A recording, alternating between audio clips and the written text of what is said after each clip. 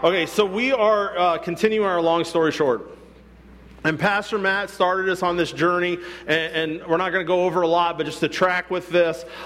First week, he talked about God in the beginning. God created, that foundation that God is everything. And then we talked about creation. Then he talked about the fall. And then last week we talked about Noah and Abraham, and he talked about God giving us an expectation of hope. Right? The message of hope that God is starting to play out in Scripture. So today, we're going to continue and we're going to move into Exodus. And as we move into Exodus, what I want us to all understand is this. Anybody that likes to read stories, write stories, even if you like movies, anytime that you're engaged in a story, there's this thing called character development. Meaning, while you are going through the story, you have characters that are being developed as you come to understand them, you come to know them. And a good storyteller will actually get you so engaged and involved with the character that you actually start living out what's happening to the character in the story. You get so connected with that person if a story is a good story that brings you and draws you in. So as we're doing this long story short, it's important to understand, and we need to say this constantly through this, that God is the main character of the story. We're not, I'm not, the other people in the story are not. We're going to look at Exodus, so Moses is one of the main characters of the Exodus story. Moses is not the main character, God is the main character, and as we enter into this portion of the story, God is going to reveal himself more to us. He's developing who he is so that we can see him and understand him and take hold of him in new ways with our relationship with him as we grow. So I want us to understand that. That's what we're going to get to, is God revealing more of himself to us through this story, through Exodus. He's going to show us some things in Exodus that he hasn't shown us yet. But I want to take just a moment and I want us to track together how we get to this moment of the Exodus. Now, some of us might already know this story and we know all these parts, but there's a possibility that some of us haven't heard how we get to the moment of the Exodus. And I just want to track through that very quickly so that we're all on the same page. So, Pastor Matt, talking about Abraham, God appears to Abraham, and he says to Abraham, I'm going to make you a great nation. You are the man of the promise. He gives him this promise, and he says, through you, I'm going to bless the nations of the world. Abraham then has a son, Isaac. Isaac is a child of the promise. Isaac then has a son, Jacob. Jacob is the child of the promise. And then Jacob has his sons who become Israel, right? This becomes the 12 tribes of Israel through his children. One of his sons being Joseph, the younger. You can read all of this in Genesis. It's a wonderful story if you've never read through Genesis. But Joseph is sold into slavery by his brothers out of anger and hatred towards him. They sell him into slavery. And through the course of Joseph's life and the hardships of his life, Joseph becomes second in command of all of Egypt. He goes from being a slave to the second most powerful man in Egypt because of God blessing him and using him. Then a widespread famine. A famine breaks out all over the place. And because God used Joseph to prepare for it, Joseph's family was forced to come to Egypt in order to find food and to be able to survive. And because of that, Joseph is brought back together with his family and his brothers who assumed he was dead and his father who assumed he was dead. They are reunited again with Joseph. And because of this, Jacob takes his entire family. Now, when I say his entire family, that's all of his offspring and their family and all of Israel leaves where they are at and they move to Egypt. Okay? While they are there, they multiply, they increase, God blesses them, they prosper, and the nation of Israel grows and grows and grows. To the point that when we get to the beginning of Exodus, when we start reading the book of Exodus, it tells us that a king comes to power in Egypt. And that king does not know anything about Joseph. He knows nothing about where the Israelites came from. He knows nothing about the way they have served the kingdom. Instead, all he knows is that they are large and they are powerful, and he becomes fearful of them. The Bible tells us this king looks at them and he says, if we don't do something, they would be able to overthrow us. So his solution to this is this king takes the nation of Israel and he puts them into slavery. And they're in slavery for 400 years. Then we come to the birth of Moses. And we're not going to focus a lot on Moses, but this is going to help us get to where we need to be. Anybody that's watched the Ten Commandments or read it in the Bible, you at least know some of the story of Moses. You have Moses that is born. He's an Israelite. And the Pharaoh at the time, he has this idea on how to control the population. And what he decides to do is he says, let's kill every male child 2 years of age and younger. So let's instill some population control. And what Moses' mother does is takes Moses, puts him in a basket, puts him in the Nile, and sends him away into the hands of God and basically says, save my baby. The Bible tells us that Moses is then found by Pharaoh's daughter. Pharaoh's daughter takes him and pulls him from the river, and she raises him as one of her own, and Moses is raised as part of the royal family. Once Moses is older, there's a moment where Moses sees an Egyptian guard mistreating an Israelite, and Moses intervenes. And in the course of intervening, Moses kills the Egyptian. The Bible tells us that Moses then hid the Egyptian's body, but he became fearful of what would happen, the repercussions of what he did. So Moses flees from Egypt, and he heads out into the wilderness. When he gets there, Moses then meets his wife-to-be, he gets married, he starts having a family, he becomes a shepherd, and for the next 40 years, Moses lives in the wilderness, raising his family and living this very simple life, but a happy life with his family and doing just that's what he did for the next 40 years. Until the Bible tells us Moses was watching the flock, and all of a sudden God appears to him in a burning bush. And in that burning bush, God says, Moses, I'm sending you back. You're heading back to Egypt, and I'm going to use you as the instrument to save my people. This then brings us to the moment of the Exodus. But here's what I want to focus on for a moment. I've been asking the question, what was life like for the Israelites? I've been asking this question. We focus on Moses a lot, and we focus on what God does, and which we should, and we're going to focus on that here in a little bit. But I've asked the question, what was it like to be one of these Israelites? Now, picture this. They've been in captivity. They've been in slavery for 400 years. That means that anyone alive at that time was born into slavery. That was all they knew. That was all they experienced. That means that if I was one of them, I had lived my entire life in a constant and continual state of struggle, mistreatment, hard labor. I was treated as property and not as a person.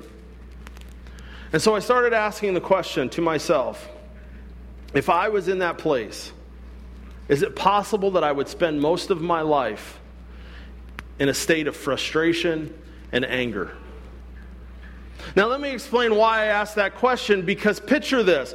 Picture if you were born into this reality. You are an Israelite and you were born into slavery, and you go your entire life hearing your parents and your grandparents and hearing other people around say things like this: we're God's chosen people.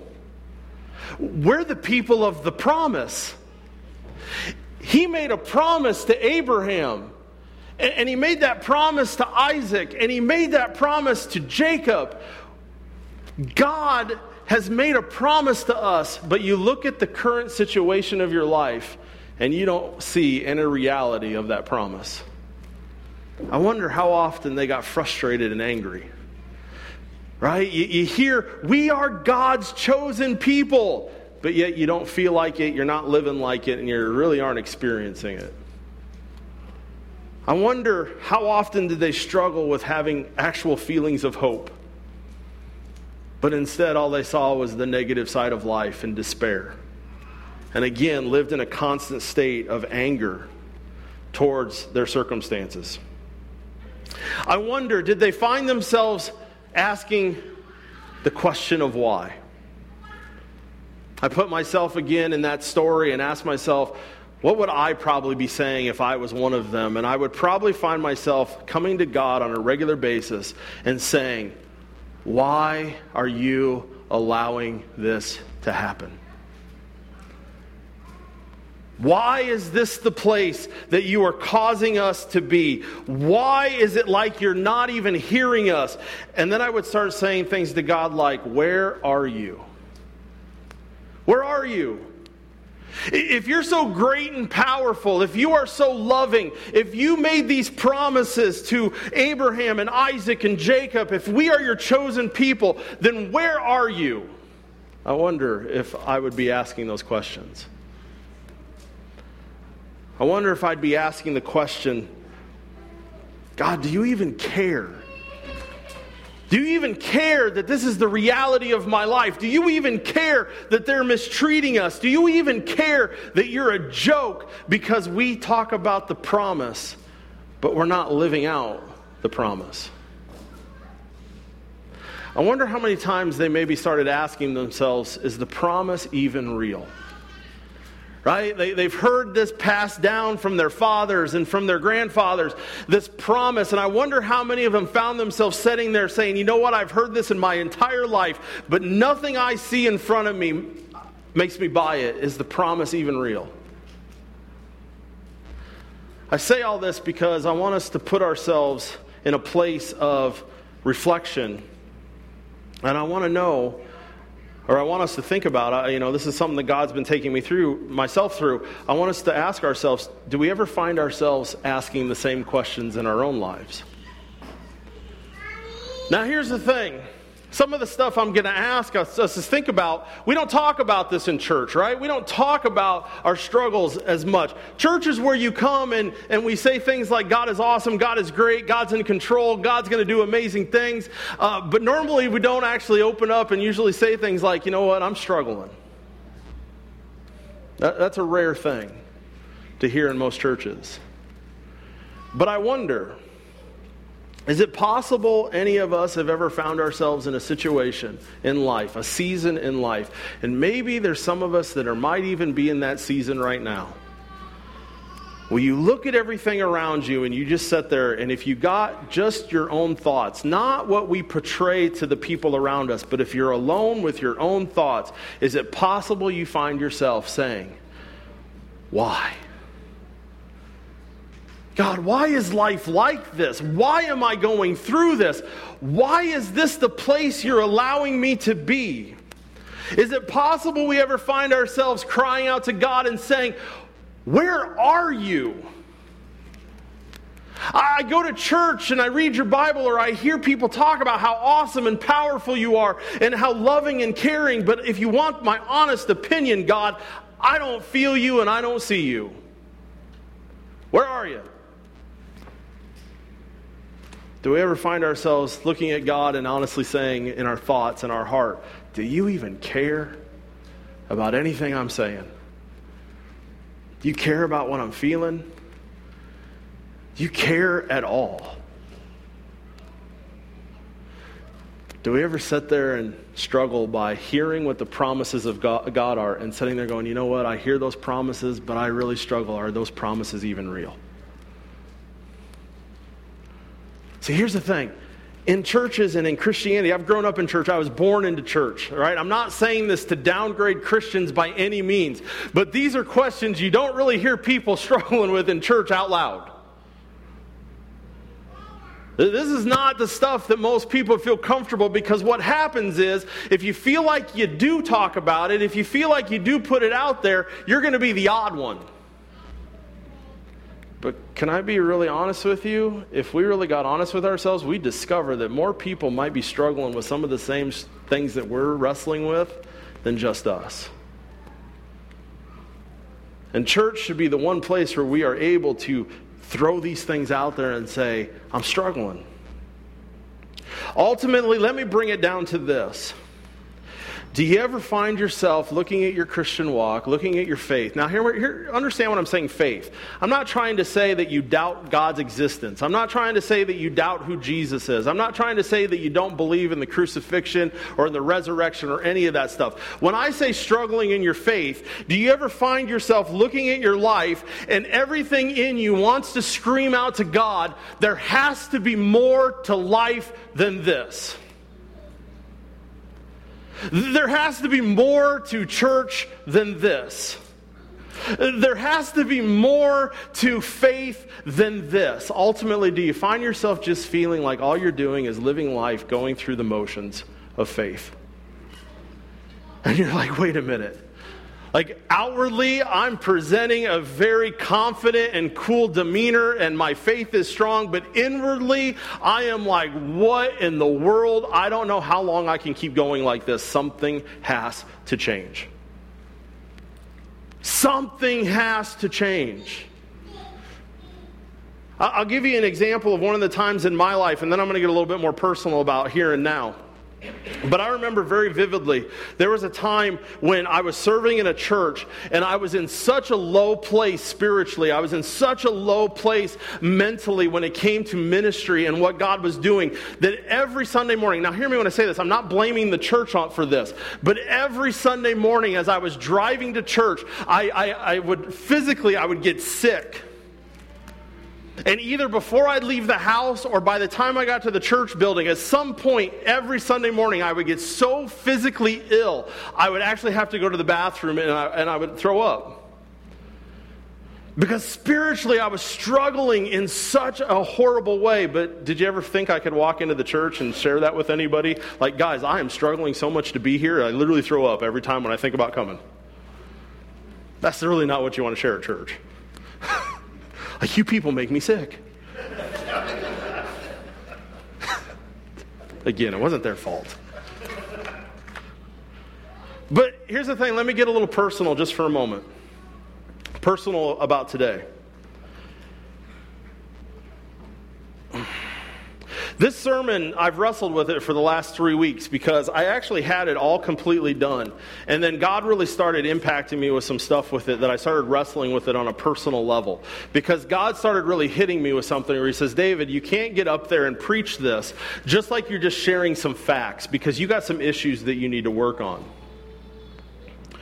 So let me, again, just be personal for a moment. I can't put a time frame on it. I can't say X amount of months, but so I'll just say in the last months, 6, 7, whatever. I have been struggling a lot with my faith. Again, I'm not struggling with who Jesus is. I'm not struggling with what he did on the cross. I'm not struggling with what he did in the resurrection. I'm not struggling with any of that. What I'm struggling with is I feel like I'm in a very dark, scary, dry, wilderness type place. Where it's like all of life, just like, and when I say life, I mean just like the excitement and passion and drive and all of those things have just been sucked out of me. And I find myself looking at God and being like, do you even care that I feel this way? Do you even notice that I feel this way? Do you even notice, God, that there are days when I just want to give up? Right? And when you say things like that, I'm not talking about give up on life or anything like that, but I'm just like, God, I want to walk. I'm struggling. I'm struggling. Because I feel many times that my day-to-day life is just simply going through the motions. It's simply it's empty, it's dry, it's not passionate, it's not exciting, it's none of those things. And I struggle with it, and I cry out to God, and I look at him and I say, God, something needs to change. Something needs to change. And so when I look at the Israelites, and I think about the Exodus, I've asked myself these questions. I wonder if there were these types of people in Israel at this time, and these people in slavery, and I ask myself, are there people, some of us might fall into these three. And I've been tempted with all three of these, right? I've been tempted to give in to all three of these. One being good and two not being one being good and two not being very good at all. The first one is this. I wonder if there were people in the Israelites. I wonder if there were some that were there that had just given up. Or they were really close to it. Like they were just like, one more thing, God. One more thing. And I'm done. One more. Doesn't matter how big or small. One more. Or were there some that was just like, I'm done. I'm defeated. It's it. I'm checking out. I don't care if the promise is real. I don't know if the promise is real. I don't know if anything's going to change. I'm just done. I'm not gonna look for it anymore. I'm not going to strive for it anymore. I'm just done. But then I wonder, were there some of the people that they weren't defeated in the sense that they were done, but they were defeated in a different way? There were those that just said, you know what? It's just going to be easier to conform. Right? Yeah, I'll keep my faith, but I'm just going to conform to the world around me because it's a whole lot easier. I'm just tired of having to... Let's just be blunt about it. Being a Christian sometimes sucks.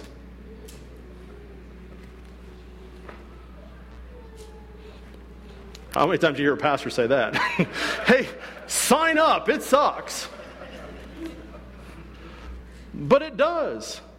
There are times when I just want to, you know what, God, I'm cashing in because I'm just going to conform and I'm tired of trying. I'm tired. Yeah, I'll keep coming to church. I'll hold on to my faith, but you know what? I'm just going to conform like everybody else.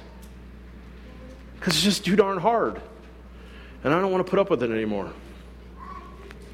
Then there's the third group, and those are the people that stood firm.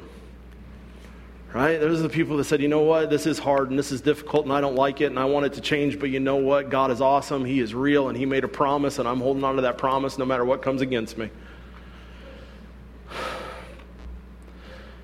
There's some days that I feel like I'm that person. There's other days I feel like the other two. Today's a good day. I feel like the third. But I'll be honest with you. There's other days I feel like the other two. Lord, I just want to give up. I don't want to try anymore. Something's got to change. Something's got to change. I don't know what needs to change. That's where I find myself, right? God, I don't know what needs to change, but something's got to change. So I ask the question again. I'm not putting words in anybody else's mouth. I don't want to say that for you. Here's the thing. I'm going to be completely honest with you. If every single person that is sitting in this room right now and every person watching is hearing me say all this and you're going like, what is he talking about? Like, I've not experienced that whatsoever. I am 100% extremely excited for you. And hold on to that with everything you have. But I'm going to take the chance, as there's some other people in this room watching, they're like, oh yeah, I've been there. I'm tired. I just want to give up. Something's got to change. And I want to say that because I want to give us permission to look at each other and say, something's got to change. It's okay to say that. Something has to change. Something has to change. So here's the thing. I want to give you three things that God has challenged me with, encouraged me with, that comes with the Exodus, that meets me right where I'm at with everything that I just got saying. And I'm going to share them with you with this. Please understand that I am sharing with you three things that God has put on me. And I'm doing this with the intention that maybe it'll speak to some of you. But these are three things that God has put on me. Here's number one. What are three things that God shows us through the Exodus story that help us when we say something has to change? We need an Exodus. We need to be free. Here's the first one. God reminds us through the Exodus story that He is the great I am. Now, as we go into this a little deeper, I want to just prepare everybody. If you have your Bibles, pull them out. If you use your phone, pull it out. If you have a pew Bible near you, pull it out. Here's why. I'm going to have a few scriptures up on the screen, but I'm also going to have three scriptures on the screen that let's look them up. Because here's the other thing I think we need to get back to in church. You need to get used to using that Bible. Right? That's our sword. So we need to start doing some training with our sword a little bit. So I'm encouraging you right now, have your Bible ready, because here in a little bit, I'm going to give you some scriptures that we're going to look up, and we're actually going to look them up in the Bible together. So again, God reminds us that he is the great I am. Let me give you a quote from John Piper that really hit me this week. John Piper says this. He says, if you don't see the greatness of God, then all the things that money can buy become very exciting. He says, if you can't see the sun, you will be impressed with a street light. If you've never felt thunder and lightning, you'll be impressed with fireworks. And if you turn your back on the greatness and majesty of God, you will fall in love with a world of shadows and short-lived pleasures. Here's where we need to start. I want everybody in this room to understand this very important truth. If you are a follower and believer in Jesus Christ, you, on a daily basis, have to fight the temptation, right? Every single day, every moment of the day, we have to fight the temptation to take our eyes off of the greatness of God and put our eyes on something else. This is the number one scheme that the enemy will use against us, is to get us to not focus on the greatness of God, but instead to focus our attention on something that is less. We do this all the time. See, when we think about the Exodus, the first thing that God does in the story of the Exodus is God shows himself to Moses, and he reminds Moses that he, being God, must be the primary in our hearts and in our minds, never secondary. God has to come first. He is the great I am. He has to be the most important person and thing in every aspect of life. Scripture tells us that when God appears to Moses says, God's like, I'm sending you my people. And Moses says, listen, what do I tell them? Who do I say sent you or sent me? And in this moment, God does something that he's never done before. He gives us his name. And it says, God replied to Moses, he says, I am who I am. Say to the people of Israel, I am has sent you. This is my eternal name, my name to remember for all generations. The first thing God does is say, Moses, this is who I am. I am the great I am. Now, how does this play out in the story of the Exodus? Well, when God shows himself to Moses, he shows himself to the people. And what God does, the very first thing that God does, is he enters into their circumstances by destroying every false god and idol that surrounded them. Let me explain. If you know the story of the Exodus, God had 10 plagues that he put upon Israel, or put upon Egypt. These 10 plagues had a reason and a purpose. They weren't just God going up in heaven going, you know what, I think some frogs would be cool. Frogs are cool. Let's send some frogs. It wasn't God up in heaven saying, you know what, let's send some hail and some fire from heaven. That'll be cool. Let's do that. Each plague had purpose. And here was the purpose. Every plague actually fought against and destroyed a false god of Egypt. First plague, God turns all the water into blood. That goes against the Nile god. The second plague, he sends frogs. This goes against the fertility god who had a head of a frog. He sends gnats. The Bible actually says that God created gnats out of the dust of the ground. This is the language of the Bible. This goes against the God of the earth. God sends flies. Head of a fly. He doth a cattle, head of a cow. He sends boils. This goes against the God of healing. He sends hail and lightning. This goes against the God of the sky. He sends locusts. This goes against the God of storms and disasters. He sends darkness. This goes against the sun god. And then even the 10th one, when he kills the firstborn of all of Egypt, this goes against Pharaoh himself, because Pharaoh set himself up as a god to Egypt. So the first thing that God does is he comes into the situation and he says, you know all those idols that you follow? I'm going to show you that they are nothing compared to me. Because I am the great I am. Why is this important to us? Well, let's look up Isaiah 42, verse 8. So Isaiah 42, verse 8, and I'm going to give us a minute to look it up. Well, not probably a whole minute. Let's go about like 15 seconds. But let's look up Isaiah 42, verse 8, and let's see what God says when it comes to him setting himself up as the great I am.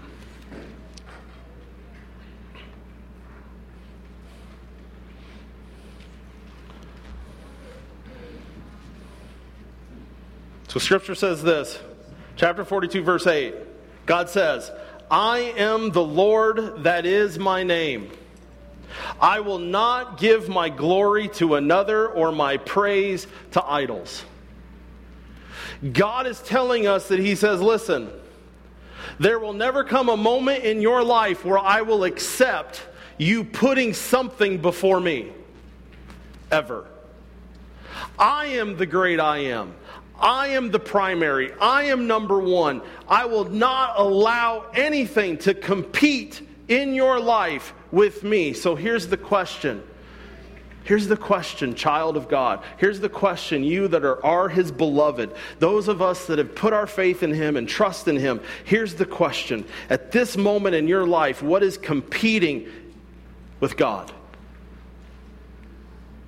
Is it possible that there's things in your life that is competing with God being the primary? Here's the thing. Idolatry is anything that removes God from being the primary in our lives. So you see the list there, some modern idols. See, here's the thing. When I was a little kid, I always thought, hey, this is cool. I don't need to worry about idolatry because I don't have a carved calf in my bedroom that I worship, right? I'm not an idol worshiper. I don't have to worry about idolatry. I don't have idols that I worship. But you know what I do? Think about this. Some of the idols that we can worship in today's life, we can make work an idol. We can make success and the drive for money an idol. We can make our possessions an idol. I'll give you an example of this. This is going to sound really, really stupid. When I was younger, even now, I like movies. I have a lot of movies. I used to have a huge collection of movies, and I was always very bent out of shape because you get the movie, the DVD, it comes in the nice little sleeve, right? I had them all done up. I hadn't, I put a lot of time in it. It was stupid. But anyways, I remember very vividly inviting this family from the church over, this young family with young kids. And I remember sitting there, and we're playing, and we're talking, and we're having a great time. And then all of a sudden, this little 2-year-old kid walks in with one of my movies, and he took my little sleeve that goes over the movie, and he ripped it right down the middle. Everything in me was like, I'm going to kill you. I didn't say that. I didn't act that way. But inside, I'm like, are you kidding me? And then God, this is where God started teaching me lessons. He's like, David, it's a movie. Who cares? Who cares? It was an idol.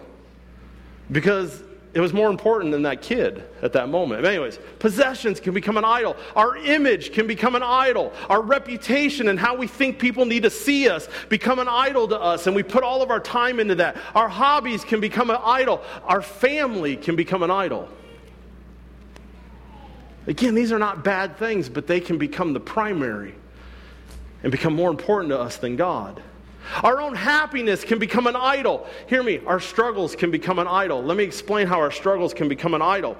Our struggles become an idol to us when we allow our struggles and our hardships and our difficulties, when we start letting them be bigger than God to us.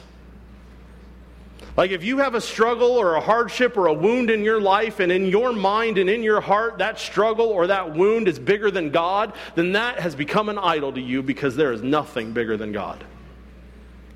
Our sin can become an idol. Our sin that I protect and I chase after, the things that I know God doesn't want in my life, that can become an idol to me. All of these things can become the primary and push God out of the way. And can I tell you something? If you feel distant from God at any point in time, if you're struggling and saying, God, something's got to change, the first place you have to start is asking God, has something become the primary other than you? Is there something that has become more important to me than you? Because that's the first way that we're going to start feeling distant from God. The second thing is, He's not just the great I am. God also shows us in the Exodus that He is the promise keeper. Okay? He tells Abraham in Genesis, when he gives the promise to Abraham, and he tells Abraham they're going to be a great nation. He's going to be a great nation and have offspring, and he's going to bless the peoples of the world. He also gives him some bad news. He looks at Abraham and he says, Abraham, listen, for 400 years your descendants are going to be strangers in a country, and they're going to be enslaved, and they're going to be mistreated. And he says, but I'm going to punish that nation. I'm going to come against that nation. In the 4th generation, I'm going to free your descendants, and I'm going to bring them back here. God makes a promise. He's the God of the promise.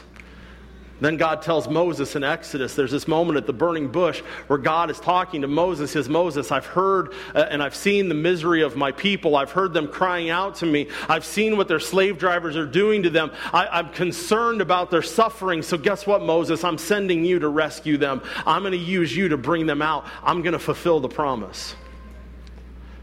See, here's the thing. God always fulfills His promises. So this morning, I want to give you some promises that I have always known in my life, but I find myself when I'm in the dark moments, it's easy for me to not live under these promises. It's easy for me to forget these promises and not live my life based on the promises that God has given. Here's the first one. God has promised that He is never caught off guard with anything you ever have to go through in life. See, I'm caught off guard all the time. I'm like, God, where'd that come from? Like, what in the world is that? Like, did you not see that coming? And God reminds us by even this promise. He knew even before the slavery would happen. He told Abraham, listen, I am not caught off guard. I know what's going to happen. I know where they're going to be. I want you to understand, when you find yourself in a position, in a place where you are struggling, and you are like, how did I get here? You can stand upon the promises that God already knew that that was where you were going to be, and He was already there waiting for you, and He's right there with you. Because He promised such. And that leads to promise number 2. God promises, I'm here, right with you. He says, I will never leave you or forsake you. I don't care how dark it seems to you, I'm right here with you. I'm right by your side. Again, I was here before you got here. I've been with you the entire time. I'm going to be with you until we get through this, and I'm going to be with you for the rest of eternity. I'm right here. Even when you don't feel me, even when you don't see me, even when you don't hear me, I'm right here. Which leads to promise number 3, where He tells us, I'm in control. I got this. This is the promise God has. Even to this promise here, He says, listen, they're going to be in slavery, and it's going to seem like all hope is lost, but it's all right, because I got this. I'm in control. It's not your job to be the one in control. It's not your job to have the answers. Your job is to trust me. I'm the one that's in control, which leads to promise number 4, where God promises, and I'm always working for your good. It may not feel like it. It may not seem like it. You might even have a hard time believing it based on where you find yourself, but I am always working for your good. Which leads us to the last promise, and it's simply this. God reminds us, and I win. I win. I'm in control. I got this. I'm with you, and I win. What I want to happen is going to happen. I win. And when you trust me and you follow me and you stay in step with me and you put me as the primary, you win too. I want you to turn to Psalms 145. Let's look up our next one, Psalms 145. And just an encouragement, keep your finger at Psalms 145 because the last one we're going to look up is there also. But Psalms 145, verse 13.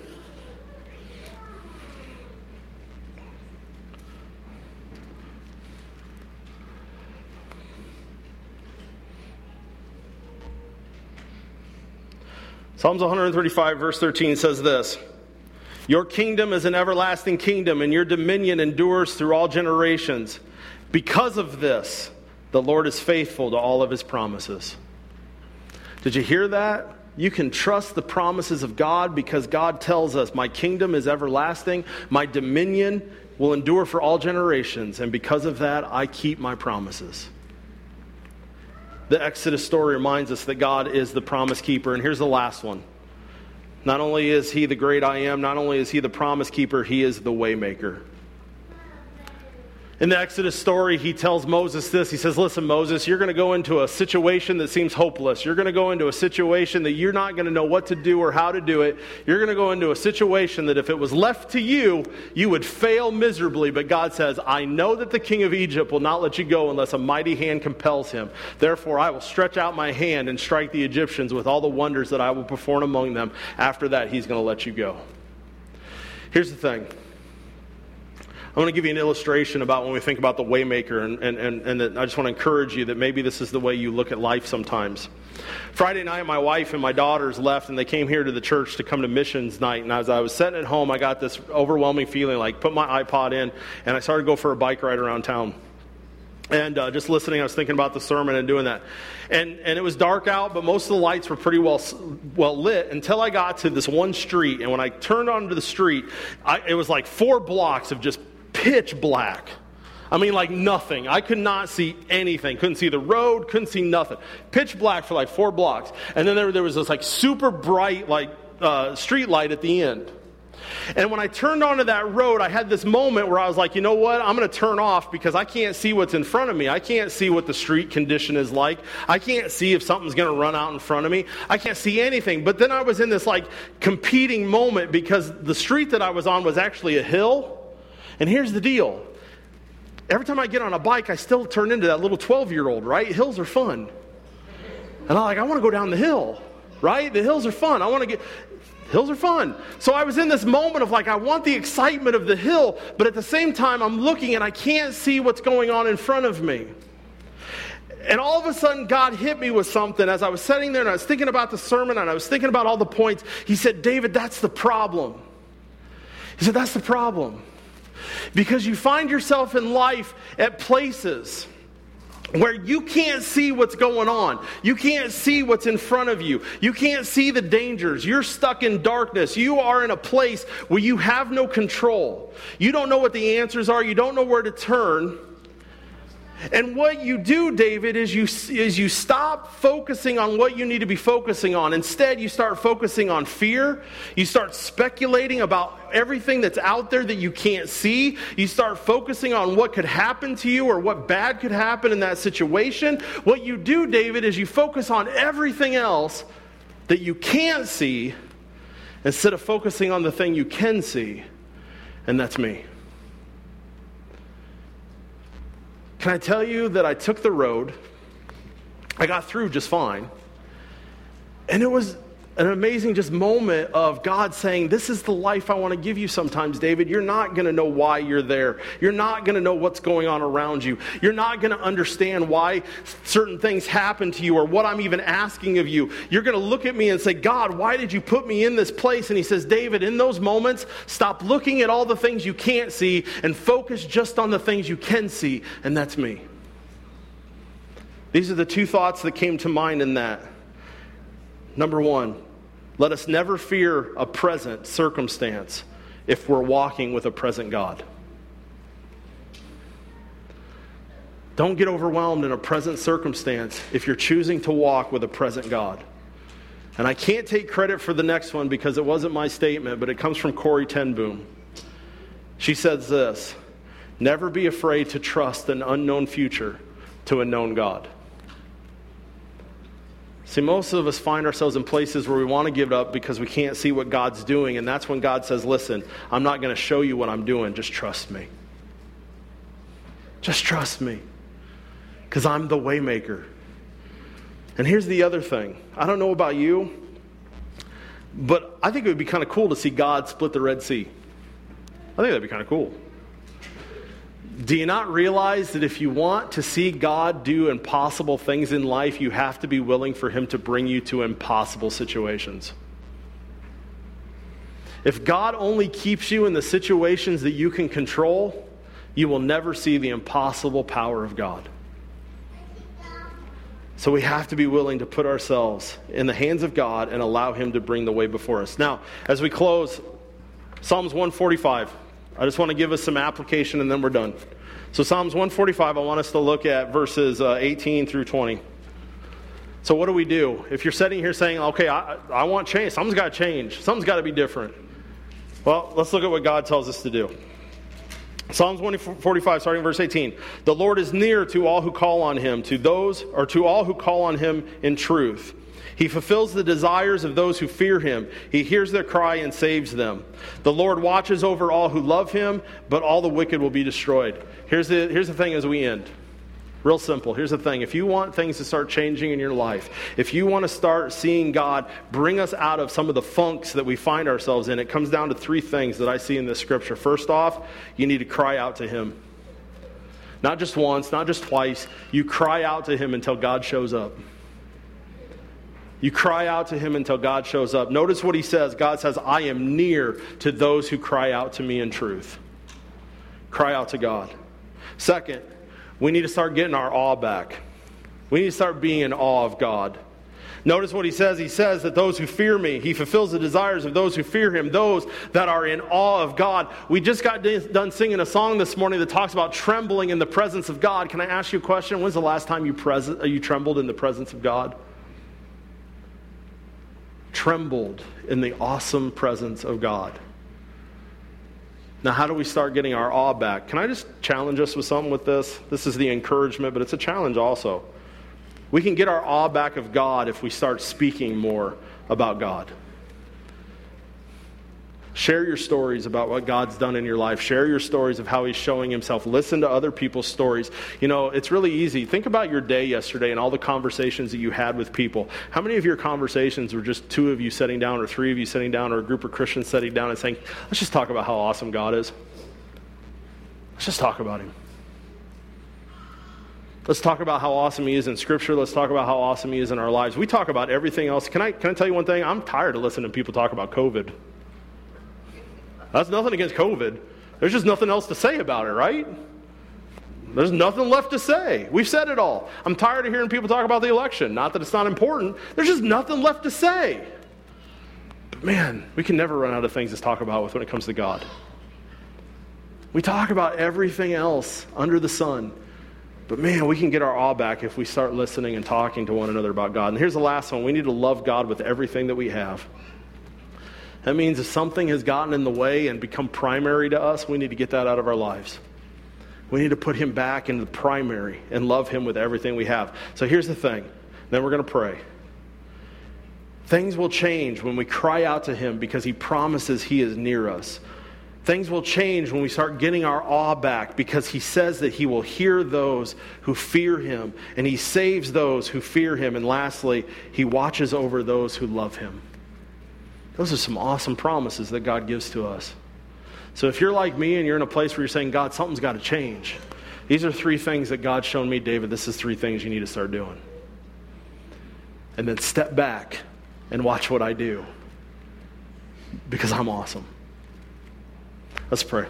Gracious God, I give you praise for our time here this morning. I just thank you again for the celebration that we have in your presence. But I pray that we leave here just inspired by you. I pray that your Holy Spirit will ignite in us that desire to chase after you with everything that we have. Lord, I get it. There are so many people that look at religion, look at church, look at Christianity, and they just see a bunch of dryness. They just see a bunch of maybe even hypocrites. And that, Lord, I'll admit it. I am a hypocrite all the time, but you are gracious and you are loving and you have mercy on me and you forgive.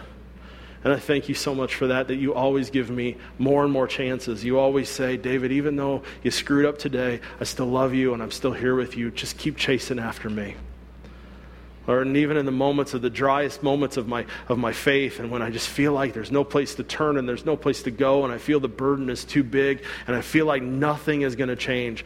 Lord, let me take my eyes off what I can't control. Let me take my eyes off the things that I can't see and let me just focus on you. You are the great I am.